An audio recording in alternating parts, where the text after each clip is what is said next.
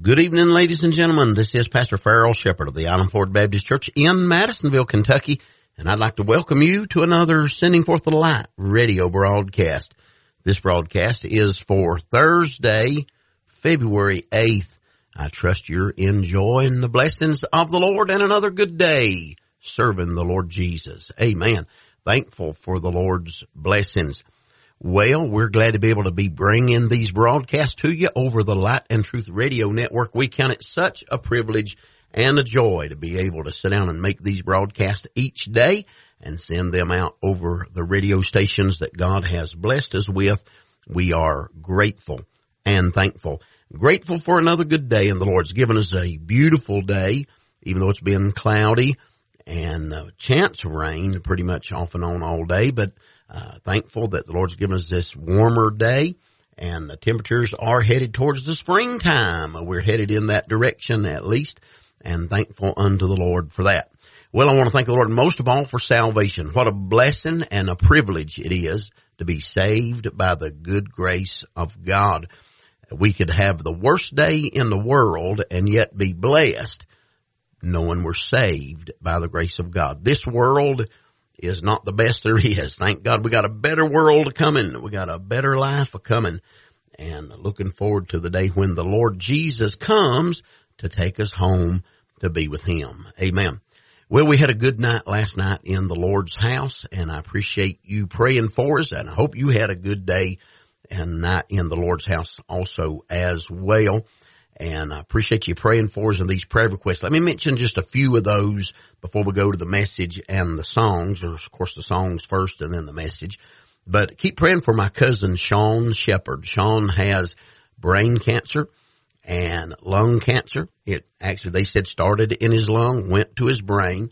They went in and got it all out of his brain, they said, and now they're working on treatments and trying to figure out where it's at in the rest of his body.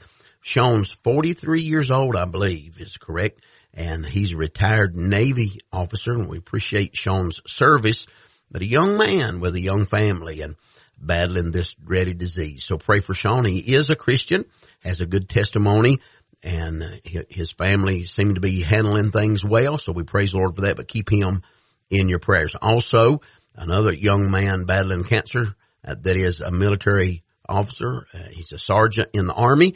And ask you to pray for this young man, 34 years old, I believe, dealing with cancer. And so pray for him also as well, that the Lord would touch there and help those needs. And then, of course, we know a lot of folks with a lot of different problems. Cancer is seeming to be a major thing that's a lot of people's facing, but a lot of people also facing other issues. We want to remember them in prayer. Keep Brother Hall in your prayers. God continue to strengthen and bless him and help him also as well. Well, I've got a good song queued up right here by the Patton Sisters. I trust it'll be a blessing to you. And then one by the Shepherd family. And hope these two songs will be a blessing. And then the message from the Word of God. All right. Our sermon for this week is going to be dealing with Mark chapter number 6. Several verses there. We're going to be taking our text from verse number 48. We're talking about encountering contrary winds. And on Monday's broadcast, we just did an introduction, and now we are continuing on, and we'll continue this message throughout this week. So I hope you'll stay tuned and enjoy the message as it was preached live from the pulpit of the Island Ford Baptist Church right here in Madisonville, Kentucky. If you want to turn in your Bible to Mark chapter 6, the Bible says, "And straightway he constrained his disciples to get into the ship and to go to the other side before unto Bethsaida, while he sent away the people. And when he had sent them away, he departed into a mountain to pray. And when even was come, the ship was in the midst of the sea, and he alone on the land. And he saw them toiling in rowing, for the wind was contrary unto them. And about the fourth watch of the night, he cometh unto them, walking upon the sea, and would have passed them by." Amen. I want to focus on verse number 48, that phrase, "for the wind was contrary to them." I want to preach for a few minutes on encountering contrary wind. Let me just start by saying this. We picked up our text, in a sense, in the middle of the story, but we picked it up with the fact of our Lord instructing His disciples to get into the ship and to go before Him unto the other side. He instructed them to go while He stayed back and dispersed the crowd or the multitude, and then that He might spend some time up on a mountain apart, alone, in prayer. Well, there's a lot of lessons we could learn in that as well. But I'm interested in focusing today and spend a little bit of time on that phrase about the fact of this shipload of disciples in the midst of the sea as they are tossed with waves, encountering contrary winds. So we talked about the sailors in the lot. Secondly, I want you to notice the sea or the lake. This particular body of water is called the Lake of Gennesaret by some. It's called the Sea of Galilee by others. They say that this body of water was particularly dangerous for the suddenness and the intensity of the storms that occasionally appeared in its vicinity. There are numerous accounts of such storms in the New Testament. So we've seen the sailors in the lot and the sea or the lake. Let me say number 3, look at the storms in their life. This is one storm out of many that have appeared on that lake. This is one storm out of many that arose in their life. But I believe every one of us can look back at this storm and get some things that will help us when we encounter storms as well. Amen. The storm arose quickly and with such fury that even these strong rowers, these men that were used to the sea, these fishermen apostles, could not make headway in the storm. This storm appeared apparently when the evening time came on. In other words, as darkness fell, so did the storm. As darkness approached, so did the storm. They're already zapped physically. Now they're zapped even more. They're putting everything they've got into it and not getting anywhere. You've probably been there, haven't you? You've been in a storm when this ain't just a game. This is not just two young men hitting sticks together playing at sword fighting. This is death or life. I mean, this is reality. This is a storm that, Lord, I don't know if I'm going to make it. Lord, I don't know if I'm going to survive this thing. I'm about to give up in life. So you see the storm in their life. Then, number 4, I want you to notice the supernatural appearance of the Lord. Jesus sees His struggling disciples. In verse number 48, and He saw them toiling and rowing, for the wind was contrary unto them. And about the 4th watch of the night, He cometh unto them walking upon the sea, and would have passed them by. I'm amazed at the fact that our Lord Jesus saw His struggling disciples, and then came walking on the water to meet His disciples. Amen. When you're all worried about what's going to happen, that don't mean He's worried about what's going to happen. Amen. When you think, I don't know, I just can't imagine this turning out right. It's not upset Him. He's in control. Amen. I wonder if there's not a lesson here that He wants us to call on Him when we get in trouble. Amen. It's not enough to know that He sees. We need to call on Him. It's not enough to know He's near. We need to call on Him. Amen. Isn't that what the Bible says? Call ye upon the Lord. Seek ye the Lord while He may be found. Call ye upon Him while He is near. There are 2 specific miracles. I'm talking about this miraculous walk of our Lord, miraculous appearance of our Lord. 2 specific miracles given in this account. First of all, the walking on the water by our Lord. Secondly, the calming of the storm. Amen. But I want you to notice how He did it here. Look at verse number 48. And He saw them toiling in rowing, for the wind was contrary unto them. And about the 4th watch of the night, He cometh unto them, walking upon the sea, and He would have passed them by. Look at verse 49. But when they saw Him walking upon the sea, they supposed it had been a spirit, and cried out, for they all saw Him, and were troubled. And immediately He talked with them, and said unto them, Be of good cheer, it is I, be not afraid. And He went up unto them into the ship, and the wind ceased, and they were sore amazed in themselves beyond measure, and wondered. Amen. Now, here's the thing that I want you to notice in that text. First of all, our Lord calmed His disciples before He calmed the storm. Amen. When they cried out to Him, He spoke to them. Wind still blowing, waves still crashing. Amen. Thunder still rolling, lightning still flashing. But He spoke to them and calmed them. Thank God He can calm us in the midst of the storm. Amen. He spoke to them. And by the way, that shows me his priorities are right. He's more concerned about his disciples in the storm than he is the storm and the boat in the storm. Amen. Amen. He's more concerned about those men, those disciples, those people that are crying out to him for help. And so he spoke to them before he ever spoke to the storm.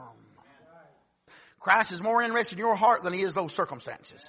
Amen. He's more interested in dealing with your heart than he is those circumstances that you think so hard. But by the way, when he speaks to your heart, he can deal with those circumstances. Amen. He not only spoke to them and calmed them, but he calmed the storm as well. Mark does not mention he spoke to the storm, but Matthew does. He said, peace, be still. Amen. When our Lord said, peace, be still, the wind said, yes, Lord, and quit its blowing. And the wave said, yes, Lord, and laid down at his feet. Amen. And the storm ceased when our Lord told it to cease. Amen. You say, how long will my storm last? As long as the Lord lets it last. But he can speak peace in a matter of moments. He may not calm your storm, he may calm you. But he may calm you and the storm. Amen. Now, here's the fifth thing I want you to notice. I want you to notice a series of lessons in this story. This is where I really wanted to get. All that other's introductory. But I want you to notice a series of lessons, some things that we can learn, truths from this text. And I don't have these alliterated. But let me say, first of all, you don't have to be out of God's will to be in a storm. Some people seem to have that opinion. They think that only sinners and backsliders have problems. But the Bible is filled with men and women who were godly men and women who faced terrible storms. They encountered problems all along the way. Amen. In this case, look back at verse 45. In this case, Jesus straightway constrained his disciples to get into the ship and to go to the other side before him unto Bethsaida while he sent the people away. I want you to think about it now. Jesus picked the time. He said, right now is when you need to get in that boat. Right now. He picked the time. Jesus picked the people. He said, I want you men in that boat. Amen. Jesus picked the time. Jesus picked the people. Jesus appointed the vessel. He said, this boat. And Jesus planned the route. Amen. So that's all right there. Jesus picked every bit of that. He was in control. You don't have to be out of God's will to be in a storm. It's very possible. This boating trip, I'll say every part of this boating trip was in the perfect will of God. Right down to them encountering contrary winds. Amen. Secondly, not only being in a storm does not necessarily mean you're out of God's will, but the way of duty is not always easy. Perhaps it never is. Sometimes people say, well, you know, I know it's got to be God's will because look how easy things are happening. That does not necessarily mean you're in God's will. Just because things are happening easily. Amen. There are often hindrances in obeying the voice of God. There are often obstacles in fulfilling the will of God, the task He has assigned us to do.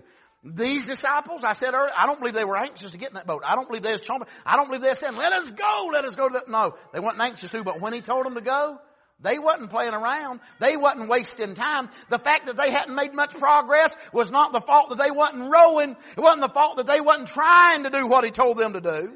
Amen. But He told them to go. He told them that He was not going with them. I don't believe that they wanted to be away from Him. I don't believe they wanted to be alone without Him. But He said He wasn't going along with them. He even exerted effort, looks like, to convince them to get that idea about constrained them to get in the boat to go to the other side. Can I say this? These men did not volunteer for this boat ride. There may be some tasks God's given you that you didn't volunteer for. But He's given you a job to do. You may very well encounter storms. You may very well encounter contrary winds in your attempt to do those. I wrote down 3 different things. First of all, perhaps it's preaching. Nobody just volunteers to preach if they got any sense. You're called into it. Amen. And there's a calling, not just a voluntary job, but a calling. And we have, as a preacher, you have duties to perform. They might not always be easy. There may very well be contrary winds. Maybe it's not preaching. Maybe it's parenting. In some sense, you signed up for the job. But in another sense, you didn't, because I believe children are a heritage of the Lord, and the fruit of the womb is His reward. Amen. God can give you what He wants, when He wants, how many He wants. I believe that. Every child's precious, by the way. That's why we ought to be against abortion. I'm against abortion in any case. They say, well, what about the cause of rape? Kill the rapist, not the baby. Why would you kill a baby? That baby's a gift of God.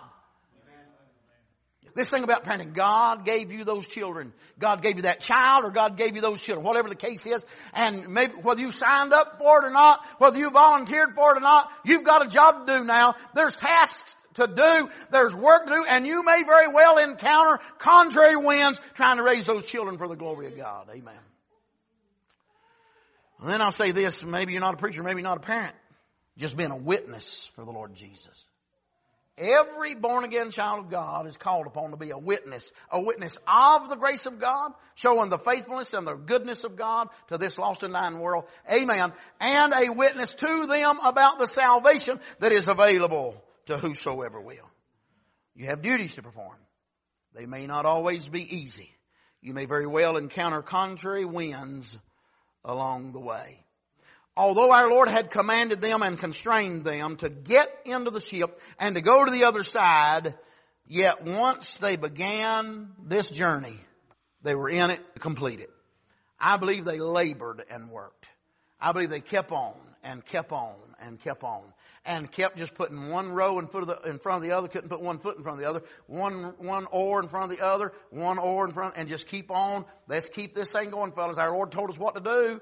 We didn't choose this storm. We didn't choose this route. He chose it all, and we're going to follow Him. We're going to obey His word. And they kept on. Now listen to this. They hadn't made much progress. Didn't look like they was doing too good. But when our Lord got there, He never reprimanded them.